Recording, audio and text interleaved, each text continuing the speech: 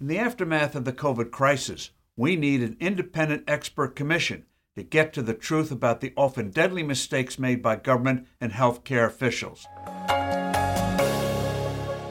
Hello, I'm Steve Forbes, and this is What's Ahead, where you get the insights you need to better navigate these turbulent times. The COVID-19 crisis and the too often catastrophic mistakes made in response to it need a thorough examination to learn the right lessons and to begin the process of restoring trust in our public health authorities and institutions. The mistakes were multitudinous, starting with responses by the Centers for Disease Control, the CDC, and the FDA concerning the manufacturing of tests and indeed the nature of the deadly virus and the threat that it posed. Two outstanding healthcare experts, Drs. Martin Kulldorff of Harvard and Jay Bhattacharya of Stanford, have proposed that a group of experts be brought together to scientifically uncover and go over all that was done and not done, and very critically, the reasons behind these policies and procedures. Too often, politics and bureaucratic sloth, not sound medical evidence, influence the decisions made. For example, there was no credible evidence for closing schools. The CDC did it because of pressure from the politically powerful teachers' unions. The damage this did to kids' education was immense. Why in the world were young children required to be masks? Even today, some jurisdictions still want to mask toddlers. The whole issue of masking needs a thoroughgoing probe.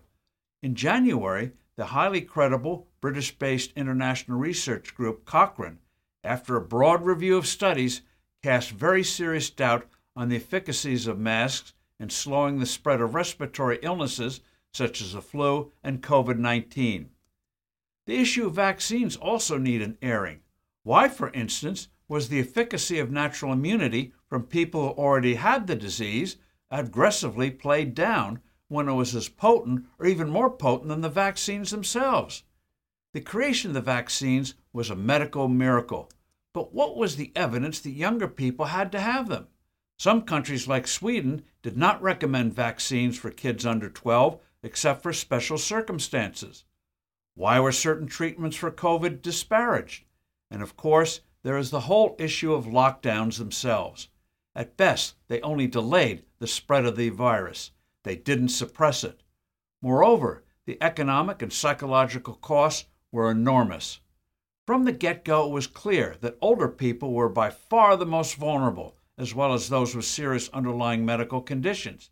Yet so much effort was diverted to other parts of the population, an unnecessary focus and a deadly waste of resources. An issue that needs dispassionate study was the suppression of dissenting voices in the medical community about the disease, its nature, its treatment, and its origins.